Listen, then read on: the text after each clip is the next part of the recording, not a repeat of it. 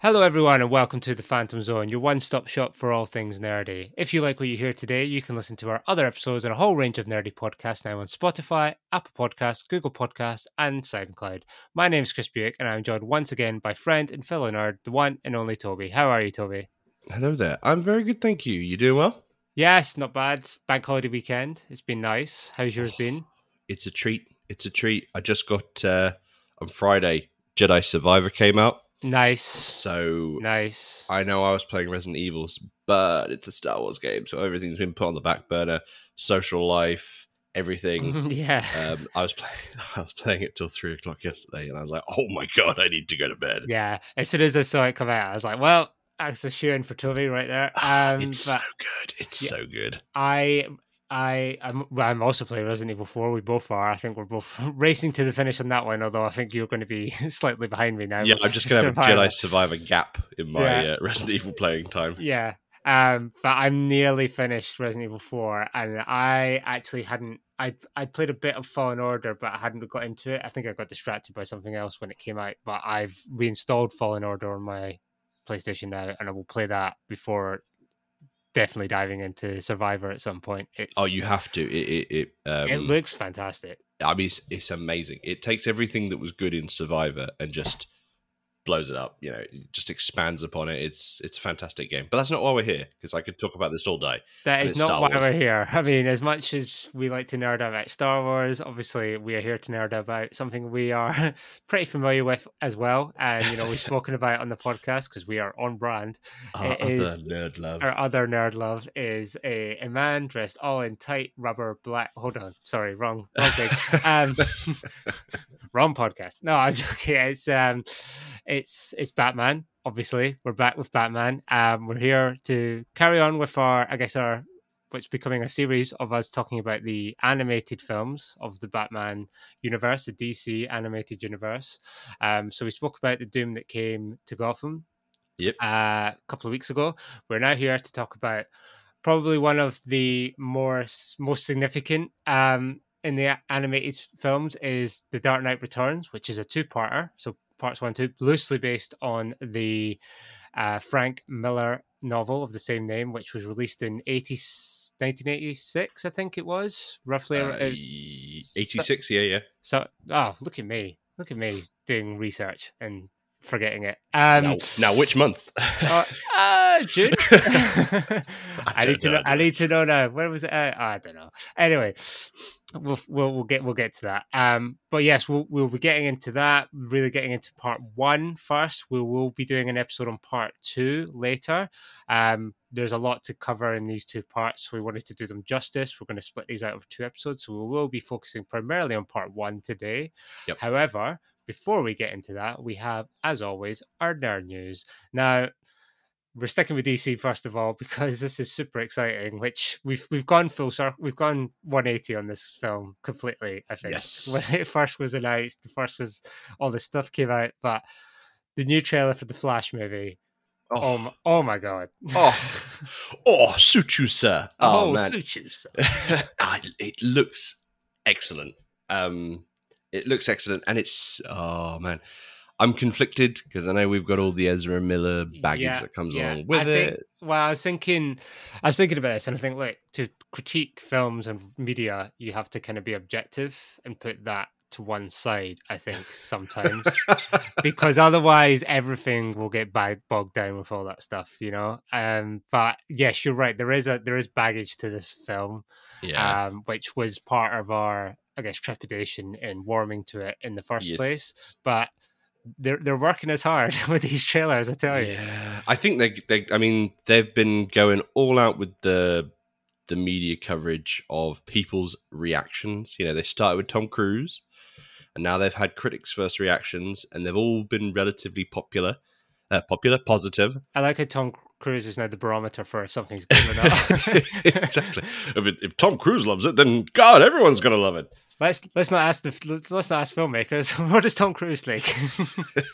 He'll start coming out at winter, and they'll be saying, "How many more winters are we going to have, Tom Cruise?" Yeah, 4 more months. 4 more, like a groundhog. Exactly. Tom Cruise would have been like, yeah, but I would have run that fast for real. Yeah.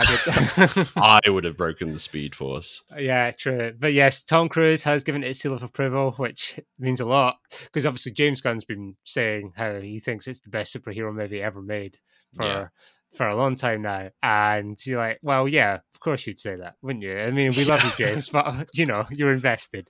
My entire new career hangs on the balance of whether or not people enjoy this movie. Yeah, but I think a few more of the less invested parties are now coming and saying the same thing, and I'm like, okay, interesting. Yeah. And now we have the second trailer, which purely for the Michael Keaton factor, I'll give it a 10 because so good. Well, I think the other thing is I mean, I know it's a weird thing to say, but it looks great for film. Like it, just aesthetically, like all the visuals look really good. Mm-hmm. The cinematography looks really nice and clean and crisp. Yep. I think they've really sort of done away with the dark grittiness, even with sort of Batman and things. So it looks nice. They don't have like a fuzzy filter over everything. Yeah, it looks a bit more fun, like a superhero movie fun, but also has a lot of, obviously there's a lot of high stakes clearly in this film. Obviously there's a lot of drama. It's a very powerful, emotional, tense trailer, obviously with the flashbacks to Barry's parents and, all the destruction of what he's clearly trying to accomplish and what that actually means for the universes that he runs through, I guess. There's a lot going on in this trailer and there's a lot to be excited about, but I'll go back to it. Mainly Michael Keaton coming back as Batman. The only negative I'd say is probably going to be a negative of the film as a whole is, god damn, is that Flash suit ugly. The mask is horrific and the weird sort of pseudo organicness of the sort of the outfit itself kind of reminds me of Green Lantern. But other than that, I think it looks fantastic. I just wanted to dig the knife in there, be that Goblin again. We've been skeptical of DC for a long time, and if this is them turning the corner, because we've said before, Flashpoint, this is the chance to reset everything. This is how you make it work. If this is the starting stone for where they're going, then what a good fit to start on. Because I mean, obviously, to stress, we have not seen the film yet, so obviously there's a 2-minute trailer. They could be trolling us, it could be completely lying, but from everything I've heard, or we've seen so far, I'm quite positive about this film. Yeah, well, we've only got to wait a month and a bit, and we'll soon find out. And to paraphrase Mr. Keaton, I want to get nuts. So let's get nuts. Yes. So Flash trailer is coming out in June. The Flash is coming out in June. I think we're going to go see that day of, probably. I think. I think that's a resounding yes. Yes. I know Ian and Simone will definitely be involved. So watch out for that when we come back and hopefully praise it from the ground up. That'd be nice. That would be nice. I'd like to be as hyped as we were about John Wick. Oh, good God, yeah. That would be fantastic. Yeah. To those listening, if you still haven't seen John Wick Chapter 4, go now. It's amazing. And then listen to our podcast about it. Absolutely. Next bit of nerd news, we are sticking with DC and more in topic of what we're discussing today, Batman. So Amazon has obviously a few shows now announced, Amazon Prime Video, to enter the Batman DC animated canon. So we've obviously already got Batman Caped Crusader, which is on the way, but we've also got 2 other ones, which is one called Merry Little Batman, which seems to be a holiday themed little nugget that they've given us, and then also that will tie into Bat Family, which will be a spin-off series about the Wayne family who try, from the premise I'm reading, it's them trying to keep together like a little family while saving Gotham. So it kind of seems like a little bit more lighthearted, maybe. Yeah, that seems very Paw Patrol kid program type thing. I'm looking at the artwork or the animation style for these from Merry Little Batman. Very 90s Cartoon Network type of vibes for this one. Yeah, which I'm all for because, loved me a bit of Cartoon Network in the 90s for sure. But and then obviously Caped Crusader as well. So Amazon are really stepping their foot into the game, which is weird because obviously Warner Brothers own HBO Max. Yeah. Or just Max now, I guess. Or just Max, which is where they put all their Batman DC content. but for some reason have branched out. I don't know But why. it's strange. It's like they've like HBO Max were consolidating everything under the Max HBO Max banner, Yeah, like foregoing, like canceling lots of other shows like that were on. Batgirl got cancelled as well. All Well, those exactly, things. yeah. And then suddenly they've done like a big U-turn on that and starting to distribute it out again. Yeah. Cape Crusader, for all intents and purposes, is supposed to be cancelled. Yeah, it was. It was. Yeah. But I guess this is kind of something that Amazon's done in the past. They've picked up shows that have lost homes elsewhere, and True. and they've done It's well. just odd because I thought everything was under the DC banner. It's going to be Warner Yeah, Brothers. exactly. You'd have thought so. But if it means that something like this is going to get a new life, then I'm all for it, obviously. Yeah, true. Maybe a bit of Guns influence and Saffron. Yeah, exactly. And I think for Warner Brothers, DC, I guess as a corporation, as an entity, it makes sense for them to have, if they can have more property out there in some form somewhere else, that means they have time to focus on other stuff where True. Amazon is distributing that. Then, and it's very cynical. Their revenue stream will not be damaged by it if it's being outsourced to another company as well. So you've got that. But also, in a more, I guess, positive frame of mind thinking about why this might be is Amazon have quite a good record at the minute of animation stuff on their platform. So maybe obviously they've got Legend of Vox Machina stuff on there, Invincibles on there, all kinds of stuff. Yeah. They have quite a few properties on there, so maybe they thought, give it to them, see what they can do with it. So I guess we'll see. But yeah, I'm really looking forward to anything, Batman, DC related, and I guess we'll see what that brings us. Yes. And then our last bit in our news, very small bit, but nonetheless very exciting, is the first look at the new Alien movie. Yes. And by first look, we mean literally a still, which was released on Alien Day, which is a very... I think a very well done photo of a facehugger grabbing a clapper slate. Happy Alien Day. So the 9th Alien film. God, can you believe 9 Alien films? Yeah, and still only 2 really good ones. This is by Fede Alvarez. His Alien film, it just says it's called Alien here, which is fine. They love doing that with titles, don't they? Like, it's the 9th one in the series, so what are we going to do? Just Alien? They did it with Scream recently, didn't they? Yeah, exactly. Scream 5. But yeah, so this film, apparently, all we know really is, rather than it be, military types, people coming to the planet with massive guns and stuff to blast away what they can, but ultimately fail. This will focus on a group of younger people who find themselves in confrontation with the most terrifying life form in the universe. Now, I agree with the latter part. The xenomorph, for me, is up there with one of the most terrifying things I've ever seen in a film. But what do we think? Obviously, how do we feel about the Alien franchise? Obviously, I think we're fans of that. So, about a 9th one, are we still there for it? Yeah, I mean... Because Covenant, Prometheus, they kind of... I'll give everything a go. Like, I got to say, I am one of the few people that kind of liked Prometheus and Covenant.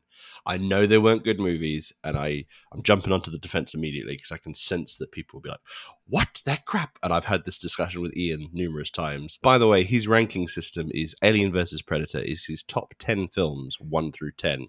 That is a quotable fact from It's quotable, Ian. and it is on, I believe we said it on this podcast as well. So, yes. So I will leave his Alien opinion in the dust.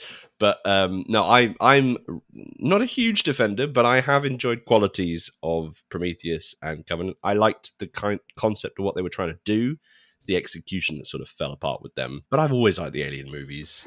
Even the bad ones are fun. Yeah, even the bad ones are fun. And I would say that, yes, Prometheus and Covenant, those 2 films, it got caught up in its own mythos way too much and, tried to be too philosophical about the whole thing. It's like, no, that's not what Alien's about. Well, it had the Ridley Scott sort of factor in, because it seems like he's, again, sort of jumping back to Ian has this rule about 5 bad films and you're out. Yeah, he does. Yeah, and and I've always quite enjoyed that concept. And Ridley Scott is definitely outside of his bracket of his 5 bad films, so he should probably take a rain check for a while. Yeah, one of the first conversations I had with Ian was about that. But and you know what? It's at a point in even filmmakers like Tarantino say it, like, you know, you got to get out before you start phoning it in, I guess, Yeah. to a degree, which is why It just seems like he's kind of lost.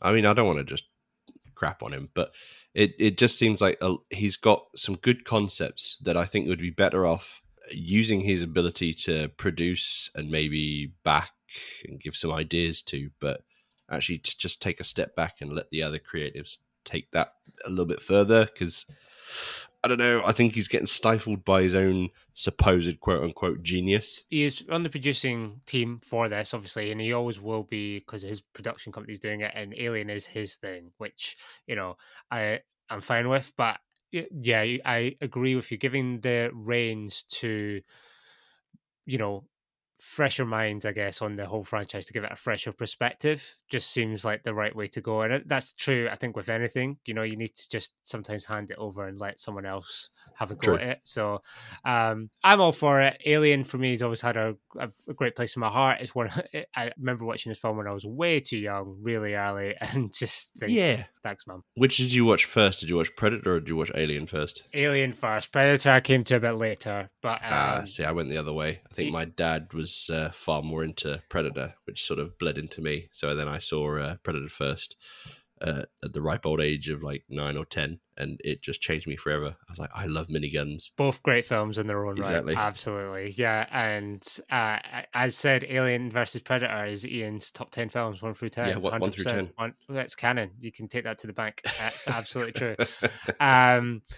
But yeah, I'm looking forward to it. Obviously, there's a new video game coming out as well, Dark Descent, which is coming out. Obviously, and Alien the TV show at some point. TV show. There's a whole bunch of Alien properties coming out. Alien Isolation as a video game was fantastic. Brilliant game. Jeez, it took me so long to get through that game. I walked so slow through that whole game. It took me about an hour to walk 10 feet. It was crazy. But yeah, Alien. Hopefully it's going to be good because there's a lot in there that's great in that world, in that universe. So maybe it'll be good. And we'll see. Fingers crossed. Fingers crossed indeed. So that's it for our nerd news. We are now here for our main event, which, as I mentioned before, brings us back to the DC animated movie universe. We are here to talk about Batman: The Dark Knight Returns Part 1, which is the which is the 11th animated film in the Batman animated film series. It is based loosely on Frank Miller's 1986 story arc of the same name. The basic premise of this is after the death of his protege, Jason Todd, Bruce Wayne hangs up the cape and puts the cowl away and essentially retires Batman. 10 years later, Gotham, being the problem town that it is, finds itself overrun by a group of criminals known as the Mutants, thank you very much, forcing Bruce Wayne to come out of retirement in an effort to put an end to them. So in this, we get obviously a much older Bruce Wayne, a much older Batman. Obviously, he's been retired. I think when he comes back, he's 55 years old. I don't think we've had a live action film that's kind of portrayed this kind of thing. You know, we haven't seen Batman in 10 years at this point. Even Commissioner Gordon's about to retire. So we're very much kind of Old Man Logan-esque, but with Bruce Wayne, where they tried to do that with Dark Knight Rises, didn't they? But it didn't quite hit the mark. Yeah, it had only been 2 years, and also Christian Bale doesn't look 55. So no. Well, they gave him that little wisp of grey hair and like a sort of give up goatee, but yeah, it didn't quite resonate. Plus, he'd only been Batman for like 2 years. Yeah, exactly. There was a lot happened in that trilogy very quickly. So, you know, it's hard to believe that, you know, suddenly he's retired. You know, it's like, you've barely worked. Well, he is a billionaire, so maybe he's just got like that realistic mindset. Yeah, he's like the guy who just sell a startup really early and just like, oh, get out while you're ahead. I retired at 36. Like, oh, fuck off. Well, obviously we spoke about the Doom that came to Gotham a couple of weeks ago, which was more of a Lovecraftian, I guess, heightened fantasy-esque type Batman kind of world, and this is a lot more grounded in the Batman world that obviously we know, but a lot more people would know in terms of its references and its world, and a lot more of the familiar Batman canon. So we're going to get into part 1. What do we think? I think it's a fantastic film. One of my favorite. I always see part 1 and part 2 as a whole in terms of my overall appreciation of them. But part 1 had to get me invested to watch part 2.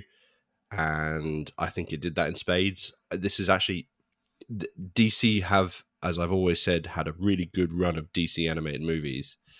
but they had a little bit of a lull. There was a little bit of a gap where some of them weren't quite hitting the mark and some of them weren't quite as great. And this one sort of really ramped it up. And I thought the overall direction of this, the actors, particularly Peter Weller in part one, stood out. Yeah. And I thought the actual animation style, the actual design style of the characters really stood out for me. And whilst I know The Dark Knight Returns has always been a very synonymous and overhyped, let's say, graphic novel, it's never been one of my favorites. It's been a very good story, but it's never been one of my favorites. And this animated movie sort of brought me back around to really, really liking the story. Mm-hmm. And I think that's a sort of good sign of where the actual adaptation can really inspire you to really like the graphic novel again. I thought that was great. Yeah, it's rare that that kind of thing would happen where you would something based off a source material would then bring you back round on that source material. Usually the source material is gospel, and anything off that is can be great, but not that doesn't have a patch on the source material. Yeah. Whereas I think you're right. In this case, you do have a much deeper appreciation because it is loosely based on the graphic novel. This isn't shot a frame by frame, page. Although there's quite a lot that's very, very close to and tight to the original adaptation. Yeah, and I think graphic novel, and I think it needs that because it has to wear its influences on its sleeve a little bit, and it needs to have that kind of homage to where it came from. Because I think, if anything, other than it being respectful, the graphic novel does have at its very core a very unique and great story, while it's maybe not quite as polished, I guess would be the way to say it. But I think what this does is it takes that core story and makes you realize like that is the essence of the graphic novel. And I agree. I think this part one, I think it's fantastic. I really enjoyed getting back into, I guess, a lore of Batman that I kind of really haven't gone into in a long time because of, like things like New 52 and stuff that I'm reading, going back to 80s Batman, classic Frank Miller era Batman is refreshing, and it has a lot of that in this film. And that's what I really like about it. It obviously updates. This film came out in 2015, I think, or 13. But it doesn't completely try and upgrade it to modern day. It really wears a lot of, like I say, the influences of the novel in it. It could have very easily updated it to that time, but it doesn't. So yeah, I really enjoyed it. I think it's definitely one of the stronger animated movies in the Batman canon. Got other classics like Mask of the Phantasm, which isn't in this canon, but Batman animated films. That's still peak. It's still peak, but this is definitely up there. With that.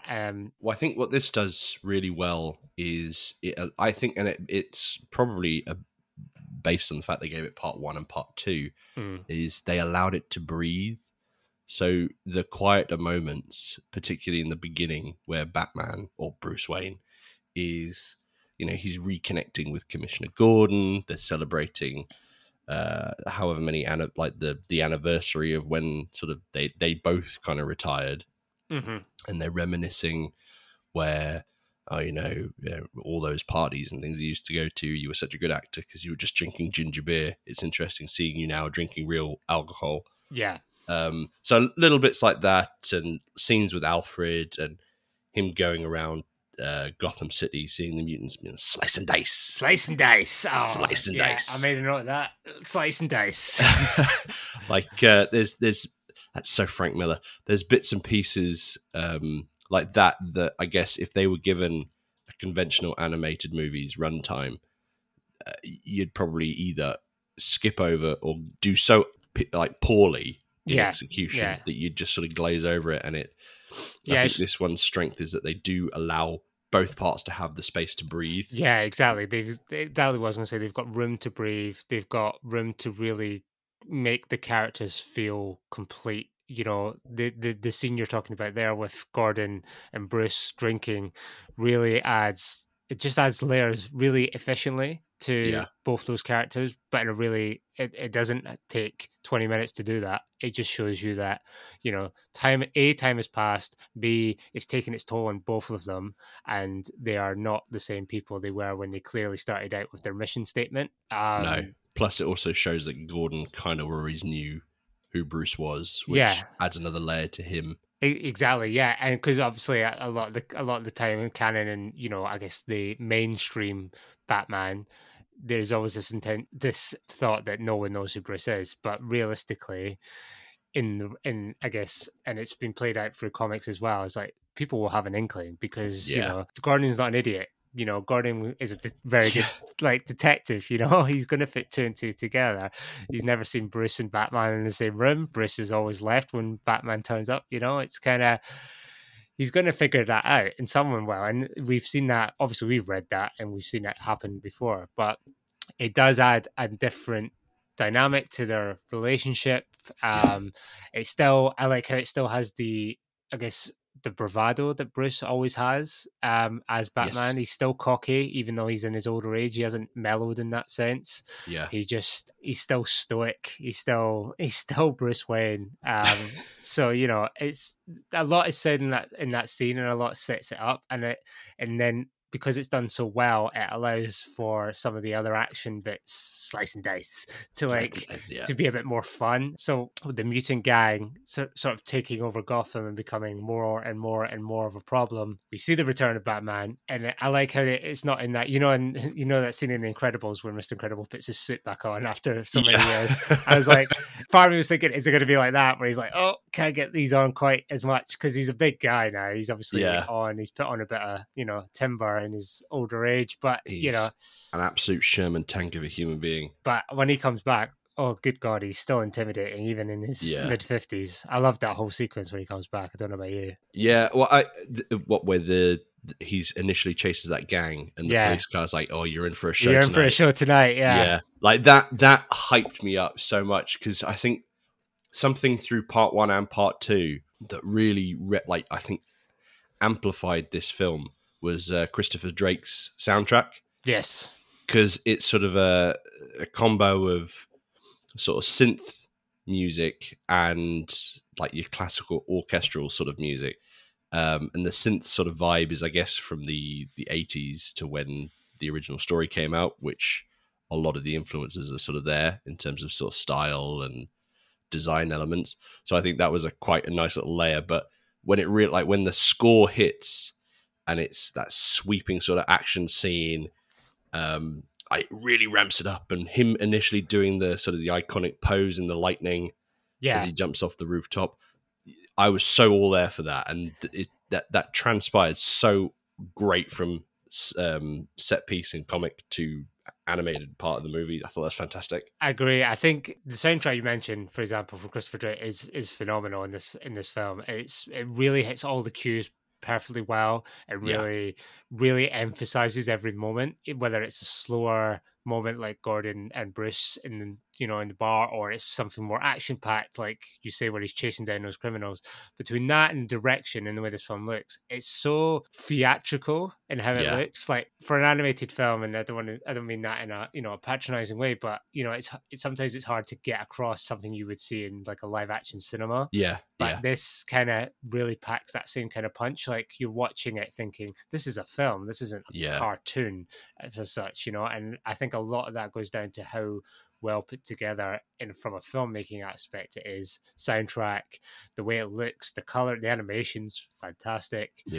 I think they do a really fantastic job. But that whole sequence there where he's chasing the bad guys down, the cop, you've obviously got the rookie cop there who hasn't seen Batman because it's been 10 years, and it's just broke that guy's legs, and he's like, because he's the guy, he's the other part of us who knows that what Batman does isn't completely on the level, and he realistically wouldn't fly in today's society. And you need that balance because there is a ridiculousness to Batman, and you need that balance to say, like, hold on, this guy's insane. He's just running around in a cape breaking bad guys' legs.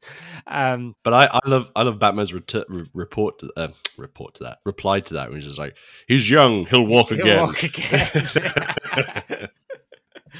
It's like, and you know he will because Batman knows his stuff. But Yeah. I'd broken just the right amount of his legs. yeah, because he does that. Batman, when you're reading comics or stuff, he'll narrate what he's doing, and he goes, "Right, I'll fight him here, and I'll hit him here, so this will take him out. It'll wind him for X number of minutes." And he's very calculated in how he does what he does. He doesn't just beat people up; he beats them up. It's like in a that way. scene in Sherlock where he's like, "Oh, I'll slap him in the ear and it's discombobulate." Exactly. Time of recovery 34 weeks. Yeah, exactly. So he knows what he's doing, but obviously, I think they get the balance right of the crazy fantasy side of it, and then the real world stuff, which I guess is where we get into. I guess some of the themes of this film are, you know, Batman's vigilantism as a subject, as a debate. Which was his psychosis into that as well, isn't it? Because I like the scene where, even before the action set piece, where he's in the cave and he has the sort of vision of the bat, and then Alfred's like, "Master Bruce, you've shaved your mustache." Yeah, and he like he's so on. He's on such autopilot because he's the call of Batman and the mindset of becoming that again just takes over him, and he doesn't even realize what's going on. Yeah, so it looks into that cracked psychosis of Batman. Yeah, and I think this ties into something we've probably discussed in the podcast before, is that really Batman is Bruce Wayne's real persona, identity, and Bruce Wayne, his billionaire stuff, is his face, you know, that he puts on.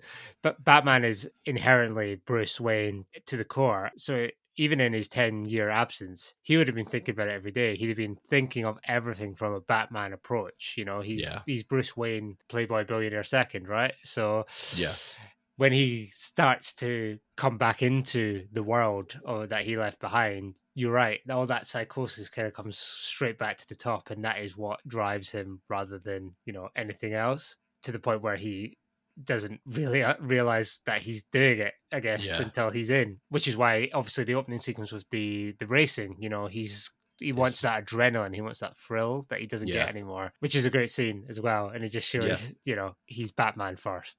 You know, he's that daredevil kind of crazy guy first. But when he does come back, obviously the big question is, should Batman be doing what he's doing? And then this is obviously, it's a theme that recurs in a lot of the Batman properties we've seen, films, you know, shows, TV.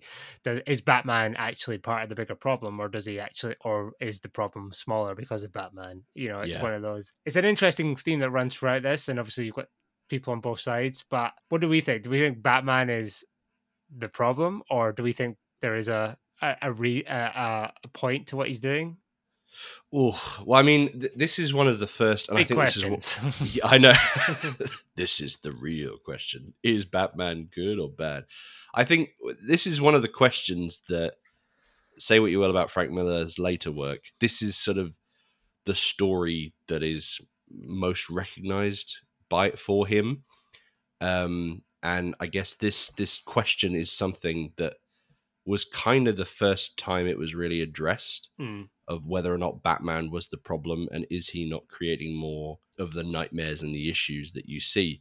Because I guess one thing that is always very reflective, and one of the questions that a lot of the films seem to try and answer, is, you know, light comes to challenge dark, but dark also rises to meet it. Yeah. And, you know, for every counterpoint where you get a Batman, you then get a Riddler, you get a Joker, you get a Penguin, you get a Two-Face that come and answer that that call. And what was it? It's Chris Nolan's Batman movies, where he's like, well, you know, you came out of the woodwork, so did we. So I guess, is Batman making a difference? Yes, but is he inspiring the criminals out there to go a little bit extra zany? 100%. Yeah. I guess it's a double-edged sword, because he is making the little crimes more reactive and sort of second-guessing themselves, because there's that scene in The Batman where, like, the opening scene in Gotham, where you've got that criminal looking down the alleyway, which was one of my favorite scenes in that film. And he just runs away because he's... Exactly. Yeah. He's second-guessing himself. So, like, the petty criminals, 100%, but it kind of seems like a call to action and call to challenge for the bigger criminals out there to try and make a name for themselves. Yeah, I think Riddler, Joker, prime examples, because the Riddler, his whole thing is being smarter than Batman. And if Batman's around, then the Riddler's always going to try and one-up him. And his whole point is to be smarter than Batman. Whereas Joker, who is pure anarchy, let's be honest, he doesn't have a motive really for anything he does. But the Batman kind of is definitely his reason for, staying on, and just it's a game for him between him and Batman, and that and as long as that in that. Sorry, you go ahead. Yeah, I was just saying, as long as Batman's still in the game, Joker's going to want to play, and because he finds it fun, and he thinks they're two of a kind, intertwined together. And Batman, while Joker might still be a threat, it's hard to say when Batman is also there exacerbating certain situations like that. Yeah, but this film kind of answers that as well in terms of the Joker, because whilst Batman's retired, the Joker just goes into a catatonic state, and he's just left bored in Arkham, like just totally zoned out, not willing to participate, just total vegetable. And it's almost, I mean, part 2 we'll go into, but the end of the movie, like Batman's televised, and it literally clicks that switch for the Joker. Yeah, when he's like, darling, and he's back on board, Joker's back in town. So I guess it really does answer a little bit that Batman is as big an influence on crime and villainy as he's an answer to it. Yeah, true. So I think you're right. It's a double-edged sword. I guess it's kind of a trick question. Batman is both a good influence and obviously a bad one. He deals, I guess, with the bigger problem of general crime in Gotham, but the super criminals, as it were, they come out of the woodwork, like you say, dark rises to meet the light. But we love it. We love watching it. So it's I mean, if they weren't, we wouldn't be watching. Yeah, exactly. But I think it's an interesting theme, and you're right. It does play a lot into part 2, which we'll get into another time. But you're right. At the end of part 1, we see Joker kind of switch back into life because the Batman is back. So therefore, he has a reason to do what he wants to do, to live. Exactly. So we have that. We also, I guess, have the theme of, aging, passing the torch is a big theme in this. Obviously, we've got Bruce is an older version of Bruce Wayne, Batman 55.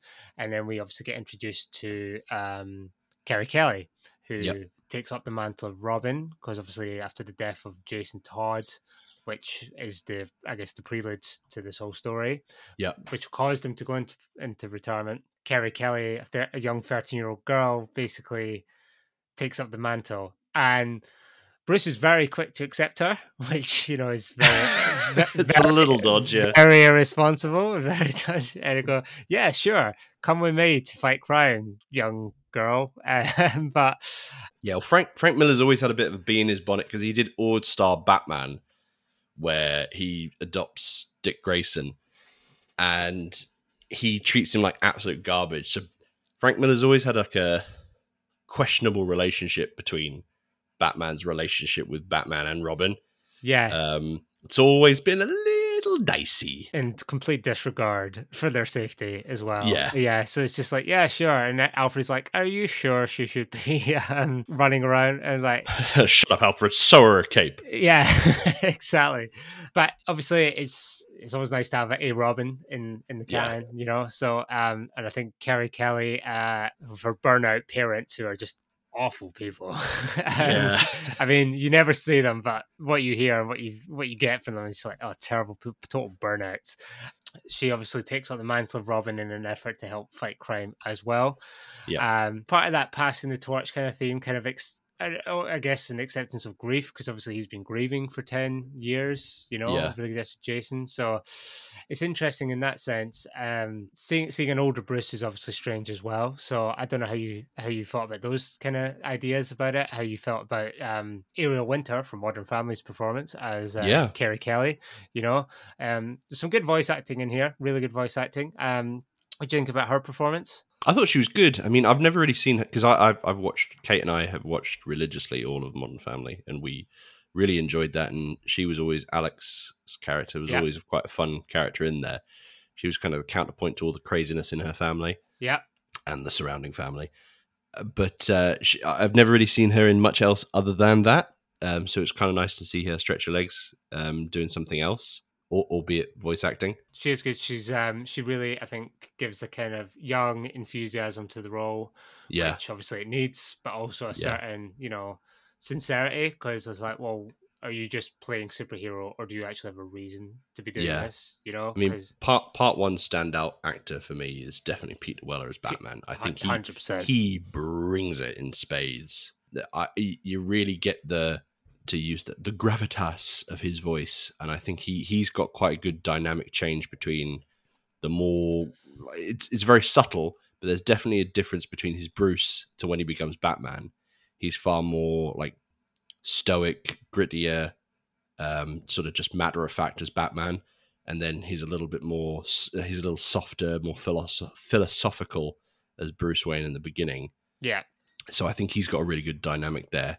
But every time he spoke, I was like, oh man, this is a good substitute for Kevin Conroy. Yeah. Oh yeah. 100%.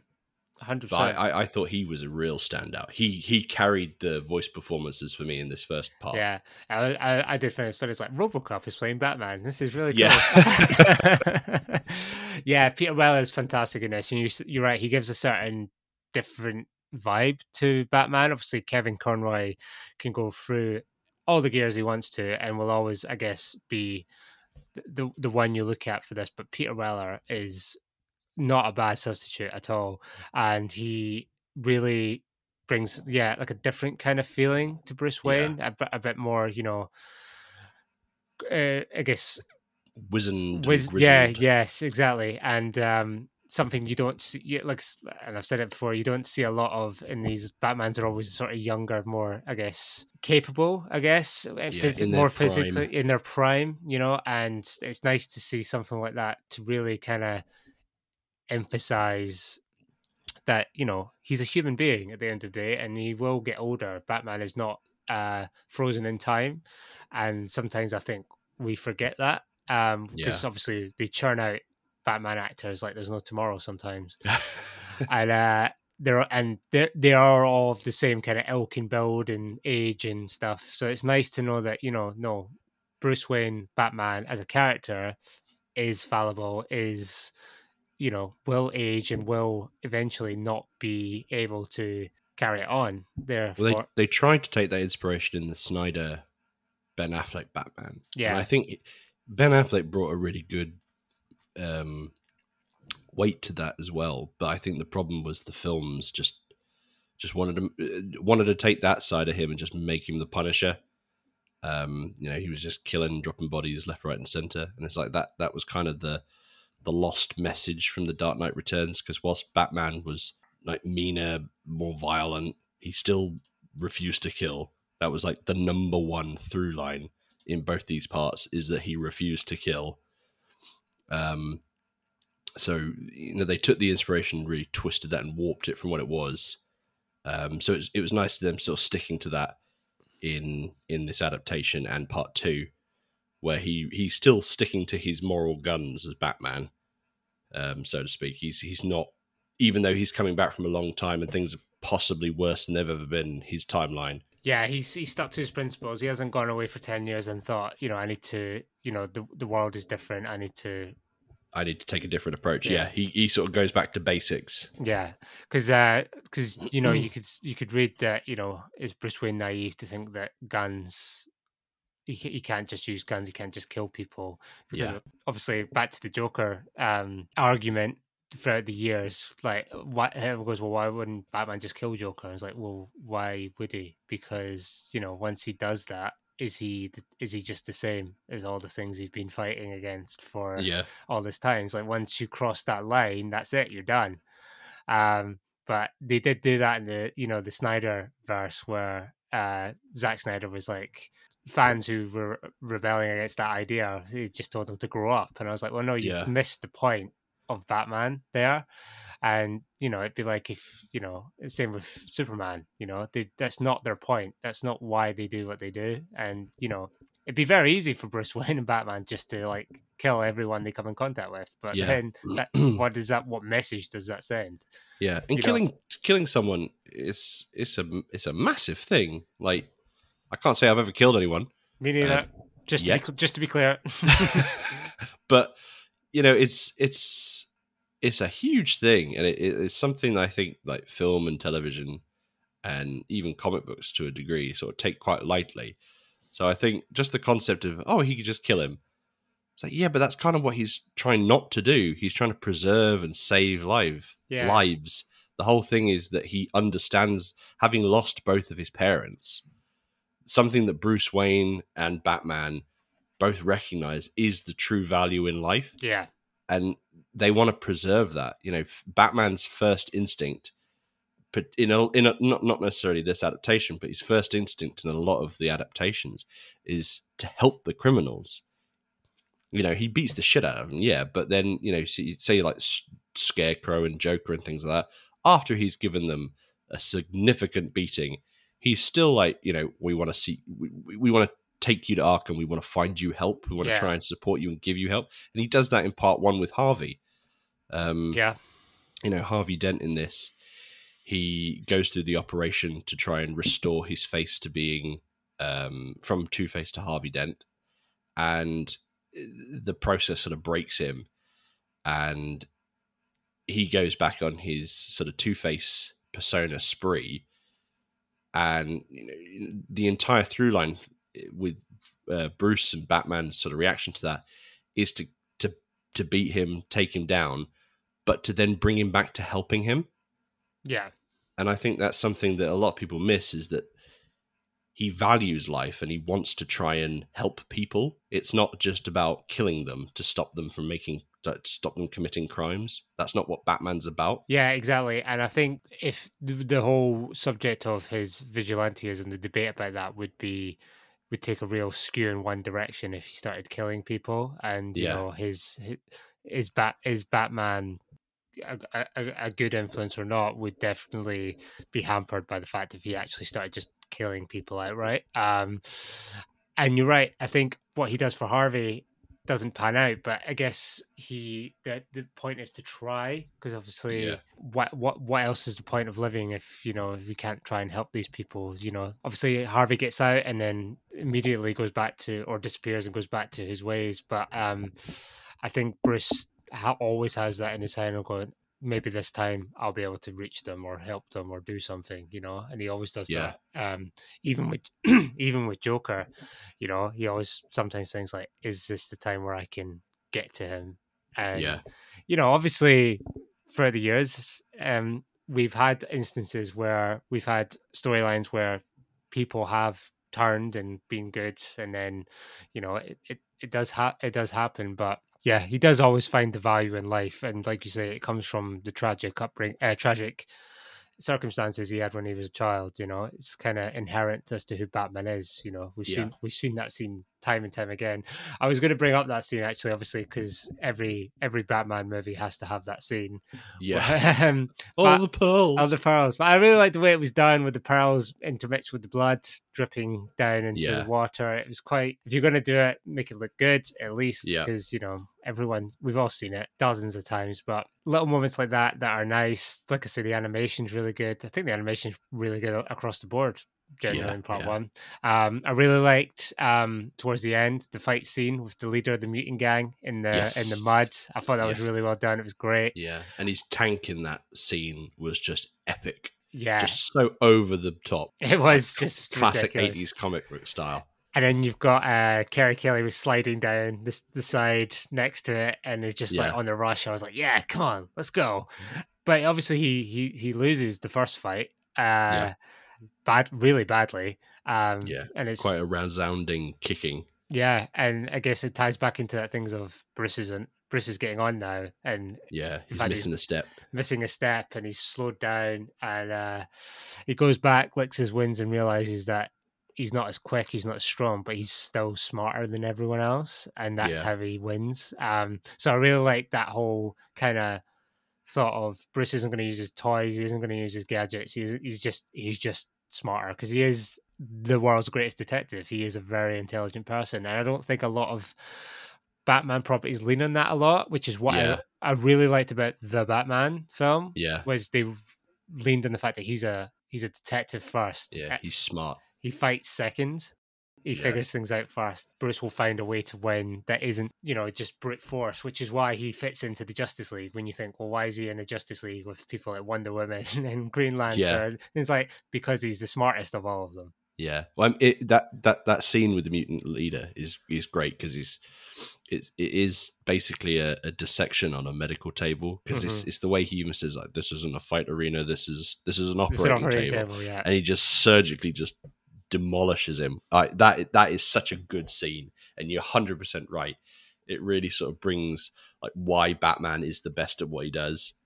Like the first time he went with the sort of younger man approach of like just balls to the wall, just trying to beat the hell out of him, got overwhelmed, came back to it and does exactly what Batman does, preps and plans for it, and then he kicks his ass. Yeah, exactly. And that's how Batman wins, and that's how he learns from his mistakes. And you can see that. And again, back to comics, when they're showing his inner monologue of what he's going to do, why he's going to do it. He's going, the police will be here in 8 minutes. I've got 6 minutes to do this. I've got 2 minutes to do that. He's so calculated in everything he does. Yeah. And I really like that they lent into that, because yeah, he's big and strong and he could beat up most people, but sometimes you're going to fight, like him fighting someone like Killer Croc, for example, is not going to fly, because Killer Croc is just based on pure strength, but he's smarter than Killer Croc, so he knows how to beat him. And I guess that's the kind of Batman I like to see. I like to see someone who shows that Batman isn't just a man in a cape. He is really good at what he does. Yeah. Genuinely really good at what he does. And so for that, I've got great love for this part one of this film. So the end of this one, we're looking at into Leader part 2. Gordon does retire. Obviously, Gordon is Batman's biggest advocate, biggest ally in the canon, outside of his Bat family, that is. Yeah. He's kind of been the shield protecting him all these years. Exactly. And the reason that Batman's been able to operate as long as he has been. But obviously Gordon retires at the end of this one, and his replacement is very anti-Batman. Yeah. Obviously Ellen Yindel. Now the Batman's back, the Joker is about, has roused himself out of his coma and is back, and the mutants have become the sons of Batman, which I found hilarious, which was great. Yeah. He's like, we'll just switch sides now, it's fine, don't worry. Yeah. But obviously they're more of a violent vigilante group, which isn't the point, I guess. Yeah. So there's a lot of, I guess, doors open up at the very end of this, because I feel like part 1 is kind of not narrow, but it's kind of like this is who he's fighting, and this is the threat. Whereas I think in part 2, obviously I've read the novel, so I'm aware of the storyline. I haven't watched it yet, but I'm aware that this basically just blows the world open in terms of what happens. One is that, like you say, the narrow through follow through to get the Dark Knight to return, and then the second one is his return. It's all out conflict. Yeah. And the second one is the bombastic, explosive, action-packed, fueled section, whilst the first one's a little bit more thoughtful, while still very action-filled. A little bit more thoughtful, a little bit more philosophical, with the questions being raised, and then Batman's sort of mindset and psyche looked at a little bit more, and then how he returns. And then the second one, like I said, is the action piece. Yeah, and like you said, the part 1 does so well that it gives you the goodwill going into part 2, and the excitement, and the wanting to know how this concludes. We will do part 2 in a couple of weeks, but in terms of this film, what are some of your standout moments? For me, I'm going to go with Dawn Slice and Dice, purely because I thought every time he said it, I just cracked up laughing. You're right, it is very Frank Miller, that kind of dialogue, that kind of moment. But there's a lot of characters in that. Like, I've always had, like I said before, sort of a mixed relationship when it comes to this, because I really like the story. But I've never really been keen on Frank Miller's art style. And I know it kind of works well and I like his designs, but I've never particularly liked his art. Now that's subjective, and I know it's in the eye of the beholder, but I think the animated film takes great cues from the direction of Frank Miller's art and amplifies it for me. And I think that sort of carries a lot of the weight of this. But in terms of my favorite scenes, ooh, I love the mutant leader fight. That's brilliant. Yeah.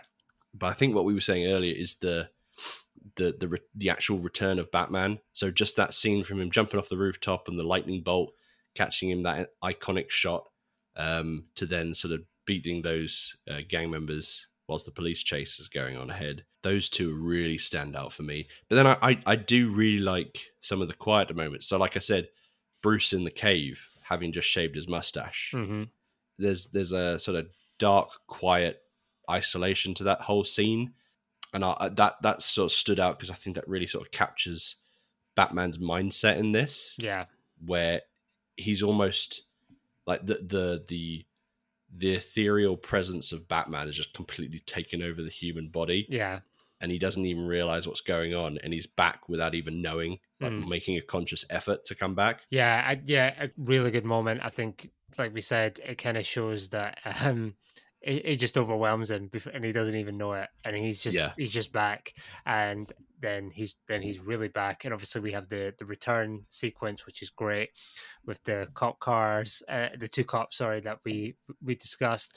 For me, I really like, there's a little moment where after he's defeated Dent after the explosion, and it's a very small one, but it really speaks to Dent's character, where he thinks that, so essentially his face has been restored completely, so his face is quote unquote normal, but we find out that actually he considers himself completely disfigured now, and that his disfigured half was the normal half. And I just think it really speaks to a lot to Dent's character that you don't see a lot, because it's always like good lawyer turned bad or good DA turned bad, and that's it. Whereas you just realize there's a whole psychosis below Harvey Dent that we don't really get to explore a lot. I know The Dark Knight does a little bit of that, and does, and Aaron Eckhart's really good in that role, but I don't think it goes far enough. I think it's kind of thrown in, as part of the Joker story. I'm sure Ian has thoughts on it, which we'll get to at some point. But there's little moments like that, like you say, throughout the film that are peppered, as well as some of the bigger set pieces that are just really good at keeping the flow up and down at a very nice, even pace, and really just makes the film sing throughout. But Don's the best. I'm going to say it. Don is the best with Slice and Dice. So, just he says it cracks me up. Slice and Dice. We're going to rate this film on the Broadly scale. What are we going for?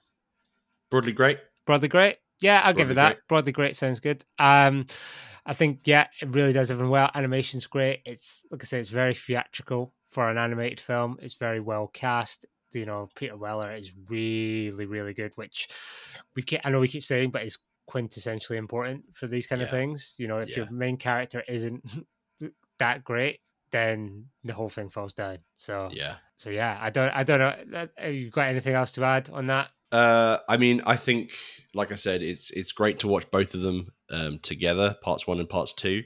So do yourself the favor and watch both, and then you're prepared for second part when we do it in a couple of weeks, like Chris just said. But I think even if you just watch part 1, you'll get a great beginning, middle, and end to that particular story, with a great opener for a sequel.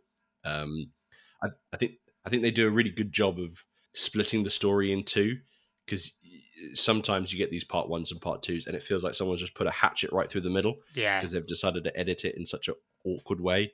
But I think they do this really well, where both stories or both parts are kind of full stories. You can see them as their own little arcs. Mm-hmm. And I think they executed that really, really well. Yeah. So do yourself a favor and watch both of them. Watch both of them. Yeah, 100%. Part 1 can definitely be seen as its own, standalone story, but these two definitely complement together as a one big arc. I think that's all the time we have this week, Toby. So thank you for joining me. Really appreciate it. Always here for Batman. Always here for Batman every time. We will, of course, be back very soon for part 2 of this discussion in a couple of weeks. We will be looking to talk about the upcoming Guardians of the Galaxy Volume 3, which we're very excited about. Very exciting film. Heard very good things about it so far, but nothing more exciting than the fact that both Ian and Simone will be back to join us for that as well. We're getting the gang back together. Finally. So it's going to be an emotional episode in so many ways. So really looking forward to that. So we'll be back with Guardians and back with part 2 of this. So please look forward to that.